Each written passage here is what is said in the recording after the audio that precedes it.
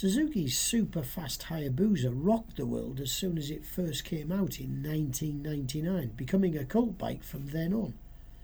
In this podcast, we speak to 5 men who've bonded with the super powerful machine for very differing reasons. First up is journalist Martin Child, who, like me, rode the bike at its launch in Catalonia in Spain. So, Martin, we've got the pleasure of talking to you from Australia. G'day. Thanks for joining us.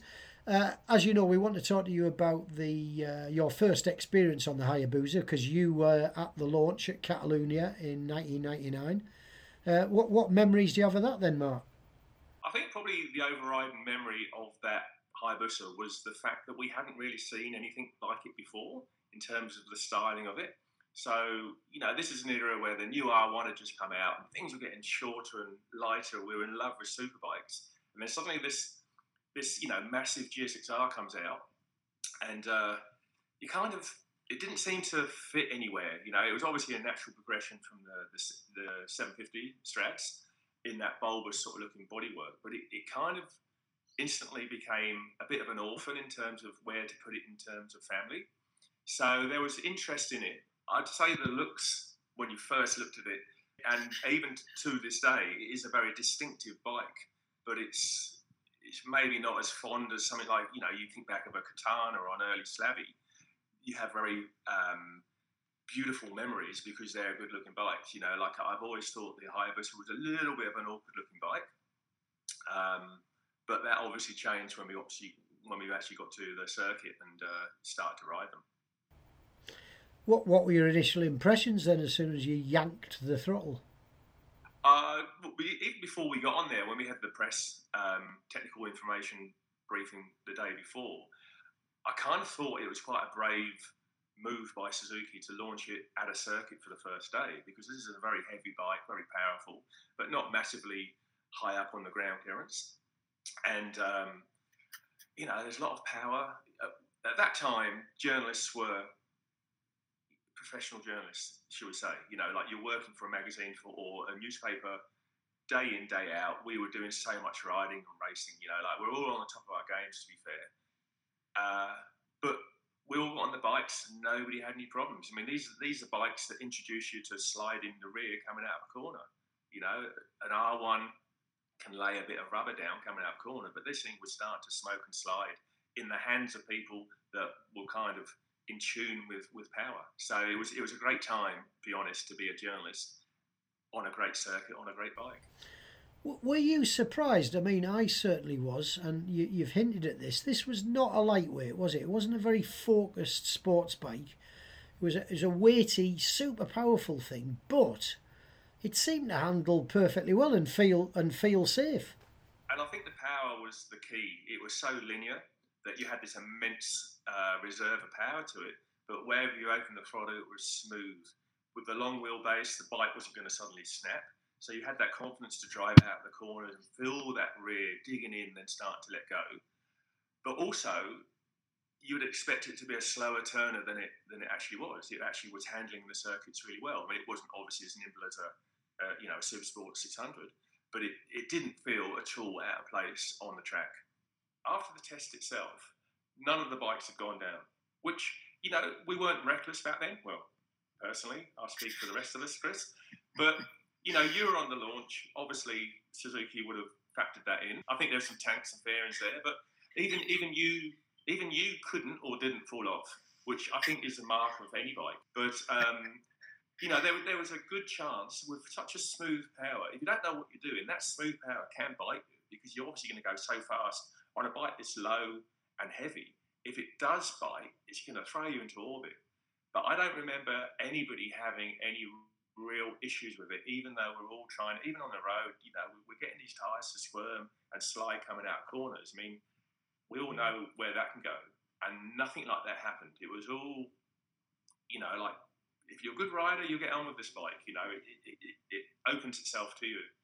It's not as, you can probably get away with being a bit more ham-fisted than something on a lighter bike that's just going to catch you unawares. So very stable, very planted. And like if you like that being a bit different from the mainstream, it's still a bike that's very distinctive. If you're looking through secondhand bike ads, you can see a Hayabusa a mile away. I mean, did you end up writing pretty complimentary things about it then? Yeah, like I say, if you see something, obviously that's one dimension, and obviously when you've had a few days riding it, you've got the whole 3D picture. So like I referred to earlier, the looks aren't to everybody's taste, but I think the way the bike rode was to a lot of people's taste. What did you think of it the next day when we rode on or was it the afternoon, in fact, when we rode it on the road? I think it was the next day. I think Suzuki put us up for a night. Suzuki, but it was probably one of the most surreal memories of being a journalist for 20 years. Is going on the peages, on the motorways around Barcelona, where somebody from Suzuki was at the toll booth paying for us. And so basically we didn't have to slow down. It was like a rolling start, we didn't have to even launch off the line. We just went through the toll booths. And previously we've obviously got the idea that these are pretty fast bikes, and things like, I'm there full custom race leathers and suddenly they're feeling a bit baggy. The helmet's feeling a bit loose on my head. The gloves are flapping around, It's a new experience, and we're going down the payage. And I clearly remember, I think there was 5 of us from the UK on these bikes, and we're in a line going down the motorway, and obviously just bimbling along at about, I don't know, 170, 180, and the motorway's pretty deserted. But I remember there was a car on the inside, which, let's face it, would have been doing 70. There was a car in the middle overtaking that car, which is probably doing 80, 85, and we were doing 100 mile an hour faster than the pair of them. And I remember going past one and just glimpsing in, thinking, if I hit the back of this, I'm going to be in the glove box. It was such a, it was a bit of an out of body experience because, just things would just come up so fast at that speed. But you had to experience it, obviously, because our job is to tell the wider public. So, we did it for them. Martin, did you subsequently test it at Bruntingthorpe then for top speed? Yes, we did. And that was a little bit, we had a radar there which was slightly out of date. So we recorded 200 mile an hour on it. Whether it was an exact 200 mile an hour, but it was there or thereabouts. So again, the same sensation, you get on a bike that's just that little bit faster than everything you're used to riding, and things happen so much quicker. The forces on your body are just magnified, like from the difference from 160 mile an hour to 180 is a big leap. It's double the amount of wind on you, your helmet, and especially at Bruntingthorpe where you basically come out of the bubble. This thing obviously accelerates quick, but you're going 200 mile an hour, you're getting down that runway pretty quick. So you're making sure you're hitting your brake marker at the end. But as you come out of the bubble at, 170, 180 mile an hour, and you've got the brakes on, it does try to force you off the back of your bike. Like I haven't been that fast probably since, and I probably would want a bit of a warm up if I was doing it again today. I mean, how much more did you subsequently go and ride it in the UK after that then, on group tests and just general rides through the lovely English countryside? To be fair, quite a lot, because I think because until sort of Kawasaki brought out the ZX12, it was kind of a bit of an orphan up there. You had the Blackbird, but that didn't really have the same impact as this. So it got invited on a few tests where different capacities were being tested. So it did get probably, if it was just something like the R1 was only ever tested against other Lisa superbikes. But because it was a bit of an orphan, it got invited to other tests just as a bit of a curiosity. This is what you could have, and this is what you can have this side. So there was that sort of like free-flowing invitation, and it was on quite a few track days, quite a few road tests. So yeah, did quite a few miles on them. Did you rate it? Did you end up liking it a lot? Is it one of your sort of favourite bikes looking back? I think one thing that really highlighted it was the fact that I was riding back from a track day with one of my good friends, and he was a good rider, and I think he was on an R1 or maybe the GSX R1000 that came out by then, but it was quite a bumpy road and quite a windy day, and I was obviously having a lot easier time on the Hayabusa, going cross country at a decent whack, just because the thing was so planted. So there was benefits to that extra bit of weight, extra bit of wheelbase that obviously a lighter bike just hasn't got. I mean, it's a bit of a indictment as to how much, how impressive it was. The fact that you can remember it in such detail, 20 years on. I mean, it is one of the most memorable bike launches that I think, isn't it? Oh, for sure, yeah, for sure. It's there's sexier bikes, there's funkier bikes, but as a package that maybe surprised, there's very few, like I say, in 20 years that have etched that memory. Now we head off to the USA to speak to editor-in-chief at Cycle World, Mark Hoyer, who was also at the World press launch. He tells us about that and the Hayabusa culture in America. Mark, many thanks for joining us from the US of A, from sunny California, I presume. Yeah, that's right. Southern California. It is a beautiful sunny day, and I'm delighted to be here. I hate you already. Right, tell me about Hayabusas. Are you a fan? What's your experience? Tell me some stories. I started testing bikes in '94, and I started doing press launches not too long after that. And so you get kind of accustomed to going on press launches and hearing the PR materials. And so by the time I got to the Hayabusa launch at Circuit de Catalunya, circa 1998, I sort of had my harsh clinical detachment on. I was ready to be like, oh, la-di-da. They got the PR backhoe out, as they do. Like, it's the job. This is the most remarkable thing. And they said, this motorcycle is ultimate sport. And so you just sit back and you're like, ultimate sport? Like, what is that? I mean, come on. I mean, I know it's big and it's fast and everything. And then we got on the track. We did a day and a half at Circuit de Catalunya, and it was remarkable. It was overwhelmingly fast. I mean, it's that famous last corner. You come down onto the straightaway, and that motorcycle accelerated as hard in fifth gear as most other bikes accelerated in third gear. You were out on the highway, and it was remarkable. I hit red line in fifth gear on the road, and I thought something had happened, and I'm like, oh, sixth gear, and I clicked sixth gear, and we still went. I mean, it was just, it made a remarkable impression at that time, and then really kind of dominated the large bore market here. I mean, we're so quarter mile focused. There's so much street race type stuff, and we've always loved the quarter mile in America. And so that motorcycle came in, and it became the foundation for all of that. And then it built a remarkable aftermarket. I mean, it's turbos and nitrous, and now it's to the point where the recipes are really well established. And if you want to take your Hayabusa and do standing mile to 250 miles an hour, or quarter miles in the low sevens or sixes, I mean, you just call somebody and you ask for these pistons, this cylinder block, this head modification, all that stuff, and it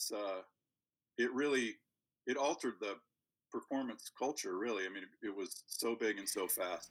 I mean, it truly did live up to the hype, that bike, didn't it? It absolutely did live up to the hype. I mean, and not just live up to it, but exceed it. It was just gobsmacking. I mean, everything about it. As they said, we've invented a category called ultimate sport, and it fulfilled that and beyond. I mean, I can tell you're enjoying the recollection of it all now. There are a few remarkable historic things that have happened in the industry since I've been involved in '94, and the Suzuki Hayabusa is one of them. It changed everything. It really did. I mean, I was at Cycle News when I tested that bike at the press launch, and then I was hired at Cycle World. So I did a test on the bike for Cycle News. I top speed tested it, wrote the story, and then I got hired at Cycle World, and I picked the bike up as a long-term test bike. It was copper. It was the beautiful, beautiful color. And I just started playing with it. I did a Yoshimura exhaust and some other stuff. But I would go, for example, on a Friday afternoon, I'd work until about 4 o'clock. I'd have bags on the bike, tank bag, soft bits in the tank bag so I could put my chest on it. And I ride 12 hours up north to a track called Thunder Hill in Willows, California. It's middle of nowhere. I got there at midnight. I got up at 6 a.m. and I did a 2-day track school with Jason Pridmore, the Star School. And then end of Sunday, I got back on the bike and rode it home. I had my chest rest and I could get behind the bubble and it was real comfortable. And I showed up for work on time Monday morning. And there are a few motorcycles where you could really do that and enjoy it. So yes, all these recollections. I mean, when you contacted me to talk about the Hayabusa, it's like, yeah, it made such a remarkable impression in the market. So has it become quite a cult bike in the US then, full stop? Yeah, it's definitely, the Suzuki Hayabusa is definitely a cult bike here. The fan base is big, and I mean, there have been other players in the space. In the early days, there were a couple contenders, but they were sort of bookending. The thing about the Hayabusa that was remarkable was its overall balance. I mean, the ways that I've seen that motorcycle used are amazing. Like, you have guys who are dedicated sport tours who have the thing set up with bags, and it's remarkable. I mean, third gear, you can probably I'd say you could run third gear from 5 miles an hour to like 155 miles an hour. The torque is so broad, and the way it delivers power, it's amazing. So it's made an impression there. You have just regular old motorcycle folks who love it for sport touring or sport riding, and then you've got the drag people where it's really dominated. Do you see a lot of modified Busas, with different bodywork paints, longer swinging arms, fancy wheels, more show than go, perhaps? I see a lot of fancy stuff going up and down the strip at Daytona, for instance. Sure, yeah. It's also been a pretty remarkable customizing platform. The things I have seen, in Daytona Beach, you have all the sanctioned racing going on. And then you also have this whole kind of nighttime subculture that happens at the Hess station. And it's really, there's a Hess fuel station in town, and everybody kind of gathers there, and it's part bike show. And then there's the people who show up who are really, there to I mean, you watch money change hands, and then they go do stuff off in the woods and drag race. But the whole custom culture, I mean, the things I've seen where theme bikes, where you have like superhero themes and crazy bodywork. There was one where, the scary clown, right? There's the scary clown theme in movies and stuff. And the headlight had like fashioned jaws around it. Like, I don't know what they used, glass fiber or something, but it had teeth around the headlight, and it had all this other paint on it. And it was like the scary clown theme. Lengthened swing arms, lowered suspension, wide tires, huge tires, polished, chromed, everything. There has been some truly remarkable creative work done around that motorcycle. If the standard Hayabusa is not quick enough, Sean Mills, boss of Big CC, the Wokingham-based tuning firm, tells us how he makes them go even faster.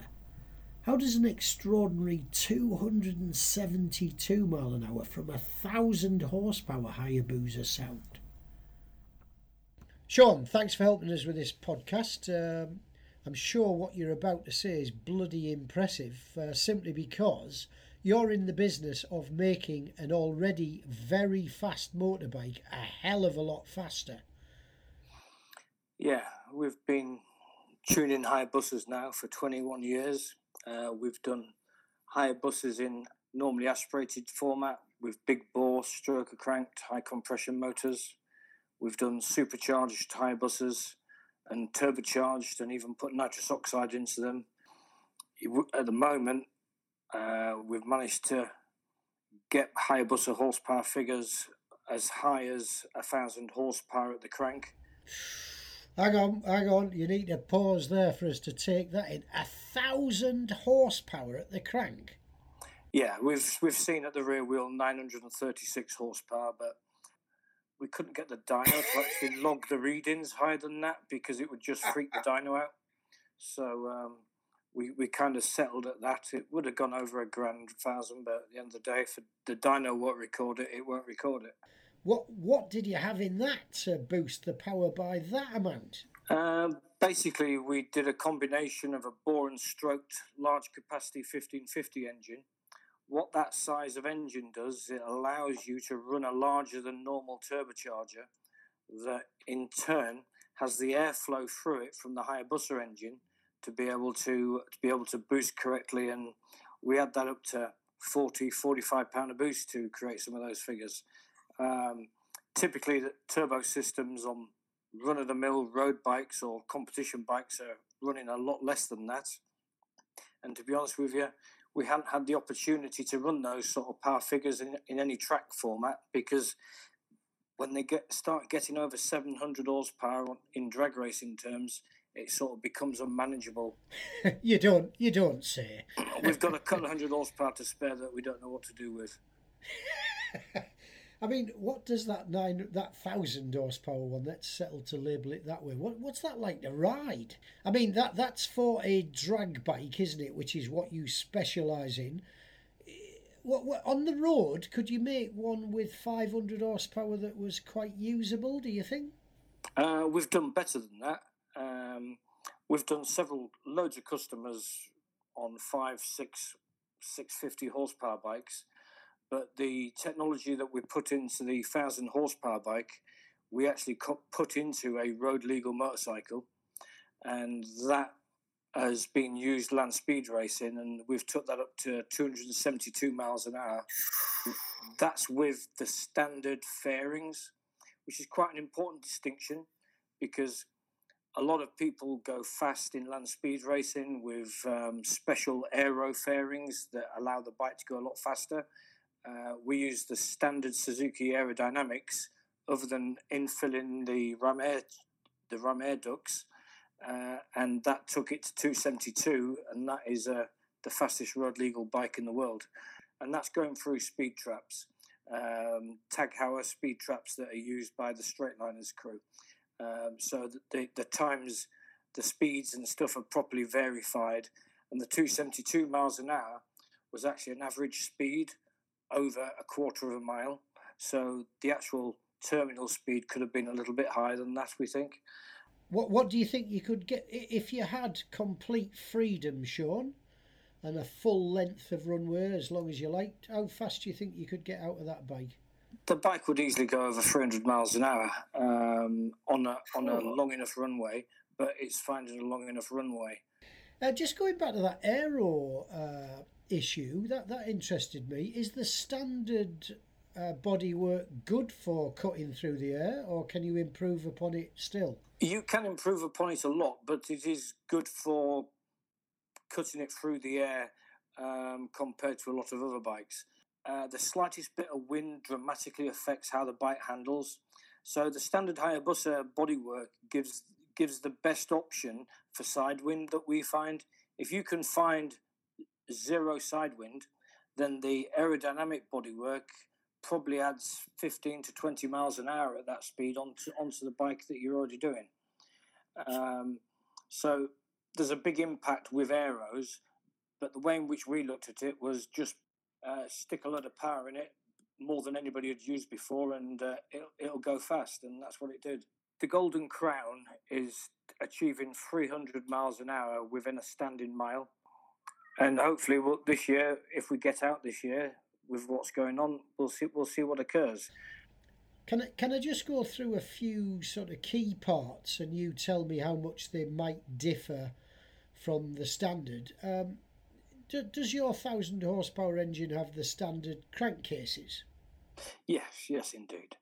I mean, the critical point of building big power engines and choosing the type of engine that you're going to use, like the Hayabusa, in comparison to other manufacturers' engines, is to do with the strength and integrity in the cases, the size of the case bolts that they use. Don't get me wrong, we change those, but a lot of the threads are fixed thread diameters that you can't change. The strength of the gearbox shafts, especially, the thickness of the gearbox bearings. I mean, typically the standard Busa crank That's good for 700 horsepower. Even standard Hayabusa conrods are good for 350 horsepower. A standard Hayabusa head without any port flowing on a turbo will flow over 600 horsepower. The blocks are pretty unbustable on the Hayabusa.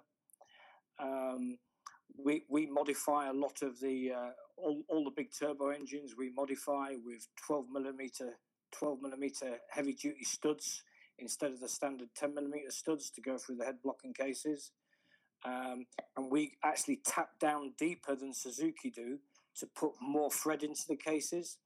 And and the amount of thread that you can put in the case is also a point, because obviously if you've got that much horsepower and compression in the cylinders, it's wanting to lift the head up and stretch those studs and pull the threads out the cases. And so generally the overall integrity of the crankcases, the block, the head, stuff like this is very vital to what we're doing and increasing the horsepower. And it just shows really how Suzuki have over-engineered that engine, whereby which people are able to put these engines into hill climb sprint cars or circuit racing cars, stick turbos on them, and go endlessly round and round circuits doing shoving 300, 400, 500 horsepower in them. I mean, what we're doing is short, sharp, and fierce, but some of the other applications, like like circuit racing in cars, where you got two huge tires which don't slip, so they're loading the cases up, etc. a lot more. That's as much, if not more, of a proof of how good the engine is, really, compared to shoving 900 horsepower for a dyno run, or 700 horsepower for a land speed run. Some of those guys are doing it for hours on end. What's the sort of maddest application you've ever heard of for one of your modified Busa engines? I mean, we actually sold to a customer in Thailand an 800 horsepower package, and he was actually fitting that in a chopper. As Sean says, the Hayabusa's engine is used to make four-wheelers go fast too. Will Brown of Radical Sportscars tells us more. Now, you've got three cars, have you not? The SR1, SR3 and SR8, is that true, or do you make others? There's a 7-car range in total, but sort of the mainstay of our range, absolutely right, are the SR1, the SR3 and the SR8. They're our main cars. So for anybody that's sort of not familiar with what we are, Radical is a specialist in building lightweight, track-focused sports and racing cars. So we sell cars to private individuals and teams all around the world, and they're aimed at people, I suppose, that if you've done a lot of track days in maybe a GT car or a tuned road car, a Radical's kind of the next logical step if you want a more professional product, because it's designed for one purpose and one purpose only, which is to go on track fast. It's not designed to go shopping. It's not designed for carrying the family. It's purely designed as a racing car in mind, but very much with an eye to ease of maintenance, owner, people basically running their own car rather than requiring all the expense and complication of getting somebody to run it for you. Now, the bit we're particularly interested in, and the link with bikes, is the engine. You use the engine from the Suzuki Hayabusa. Can you tell me just what you do to these engines to make them car fit, if you like? So, well, it depends really on the model. So, as we've already mentioned, so the 1, 3 and the SR8 all use to varying degrees some Suzuki engine componentry, and we've had this relationship now with Suzuki for 21 years. In fact, since the Hayabusa was first launched back in '99. The SR1, which is our entry-level product, a little two-seater sports car, that uses the Hayabusa engine pretty much untouched as it comes from Suzuki. So we take the engine, we fit a few bits and pieces that are required for its use in a car, so dry sump lubrication system, but apart from that, it's basically untouched. Is it completely standard regarding gearbox, clutch? Yep, standard cranks, standard rods, standard pistons, standard cams, standard gearbox internals, and standard clutch. And the clutch we use that on the SR3 as well. People often think, oh, when you're hauling around 600 kilograms of car, doesn't that kill clutches? Absolutely not. I've been with the business 11 years now, and I've never seen a Hayabusa clutch fail. That is a great testament to the durability of that engine, isn't it? Yeah, absolutely. For the SR3, we do a little bit more. That's a slightly longer stroked engine, so a bit bigger capacity. And then that's fitted in the SR3. And then for the SR8, we use the Suzuki Hayabusa cylinder head technology and fit that to our own V8 engine that we produce in-house. Naturally aspirated V8 engine, very small capacity. It's only 2.7 litres, but produces about 420 horsepower. Now, you say that's a V8, that one. Can we concentrate a bit on that? I mean, you're basically welding two Busa engines together, are you not? Well, it's a bit more advanced than that. So we actually produce a bespoke crankshaft and crankcase. So the bottom end of the engine is our own design. So that's a bespoke component. But yeah, the top end of the engine, so from the barrels upwards in terms of the cylinder head technology, the valve train, that's all lifted from the 1340 Hayabusa variant. So cylinder flow technology, gas flowing technology is something, the amount of investment that Suzuki have put into that is something that we could only ever dream of. So to have something that's such a well developed, and obviously we know that technology from our use with the 4 cylinders as well. So we're mating that cylinder technology and know-how to our bottom end to produce something that's been a phenomenally successful product. So we produced the first SR8 back in 2005. Amongst the way, it's held the Nürburgring production car lap record on multiple occasions. It's an incredible engine, incredible sounding engine. I mean, anybody that sort of knows Formula One from the 60s and 70s, the high revving wail of a Cosworth DFV, this is a very similar engine. It's got an incredible soundtrack, and it's really a very analog product as well. I think these days, particularly with modern road cars being turbocharged and quite sort of electronic, this is really sort of very much an analog physical product, and that's why the drivers love it. What makes the Hayabusa such a suitable engine for your Radical sports cars? I think the thing is, if you look at a lot of superbike engines, and when you open them up, they're all quite delicate, because they're designed for lightweight and sort of low reciprocal weight and what have you. You look at a Hayabusa engine, you can tell it's been built for power.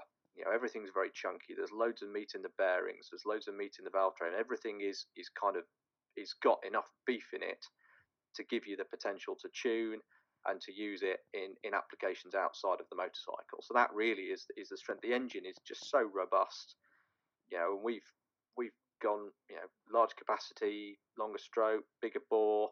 We've tried turbocharging. We've done lots of different projects and special projects over the years, and they're just unburstable.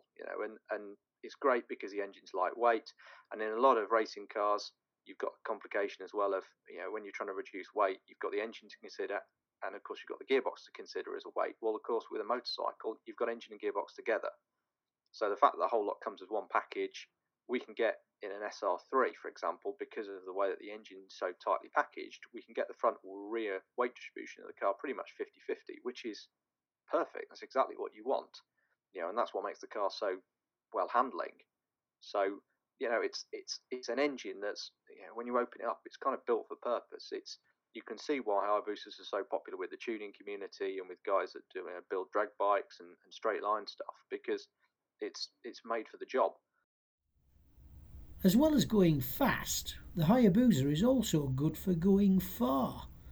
Sushanth Shetty tells us about his epic trip on a Busa from, wait for it, the UK to India. Sushanth, let me say straight away, you are a hero for me. I'm a big fan of people who go on a long distance on a motorcycle.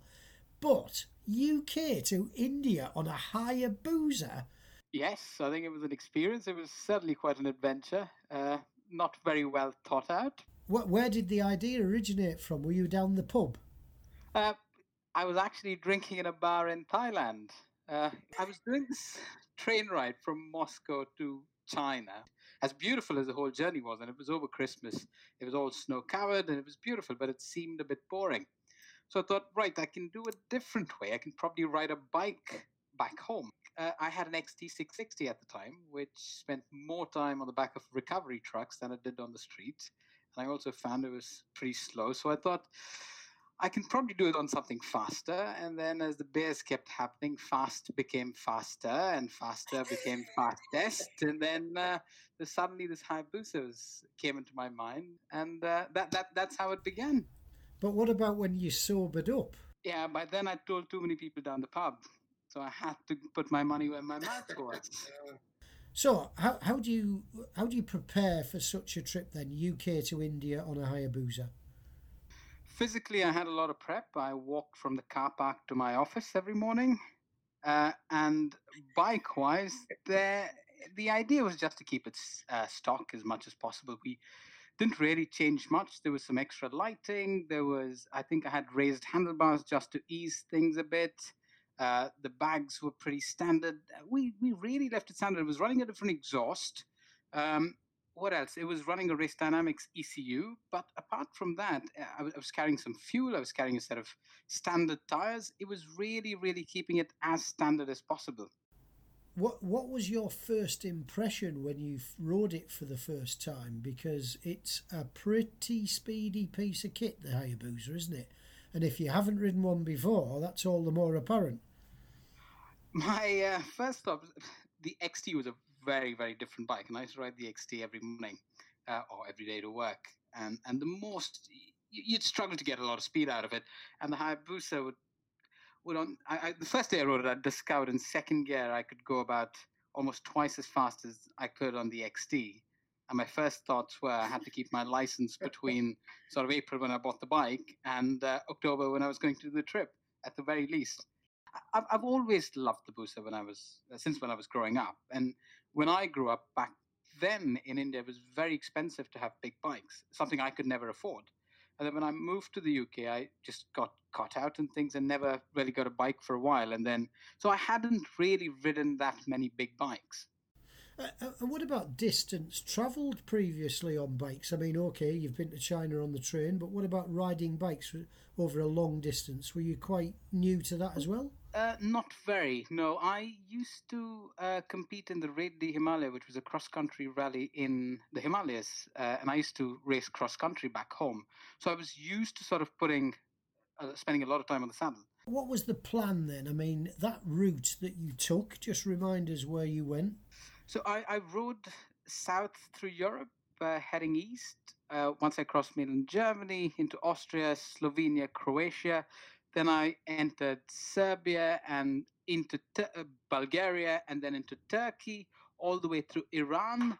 The original plan at the time was to go into Pakistan and get to India that way. But I knew as an Indian citizen it was going to be a tough, tall order. So the backup plan was to get to Dubai instead of Pakistan from Iran.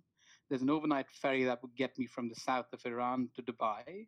And I would then, in the spirit of adventure, get myself on what's called as a dough, which are sort of small rickety boats. And I would spend, I think it was between a week and 2 weeks it would take to get from Dubai to Bombay. And I would spend my time on that. And then I'd ride back home 1,000 kilometers to Bangalore. So that was the original plan, or plan A and plan B. But obviously with the visa not happening, I ended up in Dubai as plan B. But the doors didn't happen either. That was no longer a thing. That had not happened for about 3 or 4 years since I entered Dubai. So in the end, it had to be a commercial vessel and I had to flow across. Okay, that's the journey very much sort of simplified and condensed. Talk to me about the suitability of the Hayabusa. Did it do okay? It was fantastic. It was absolutely fantastic.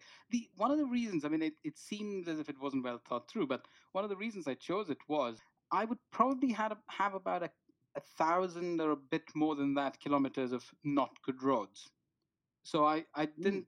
So there wasn't, and even the not good roads, I wasn't really traveling through the highlands of Central Asia. So it would probably have been just bad asphalt, no worse than that. So it didn't really warrant an adventure bike as far as I thought. And the Hayabusa held up. It was fantastic. It was incredible all along. I only had the one issue when my rear caliper started to stick. And so the last 1,000 kilometers I rode without any brakes. But apart from that, it was fine.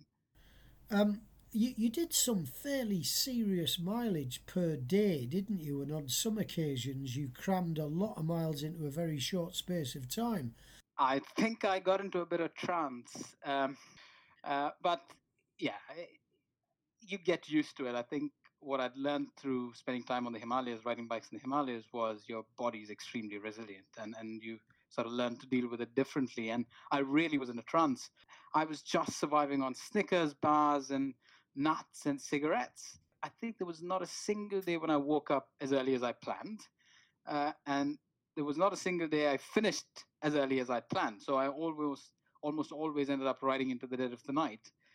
But it was pretty badly planned. But there was a mission, and that helped. I think knowing that there was an end point, I had a plan, and then I'd mentally prepared to either overachieve or underachieve based on where I was going to finish.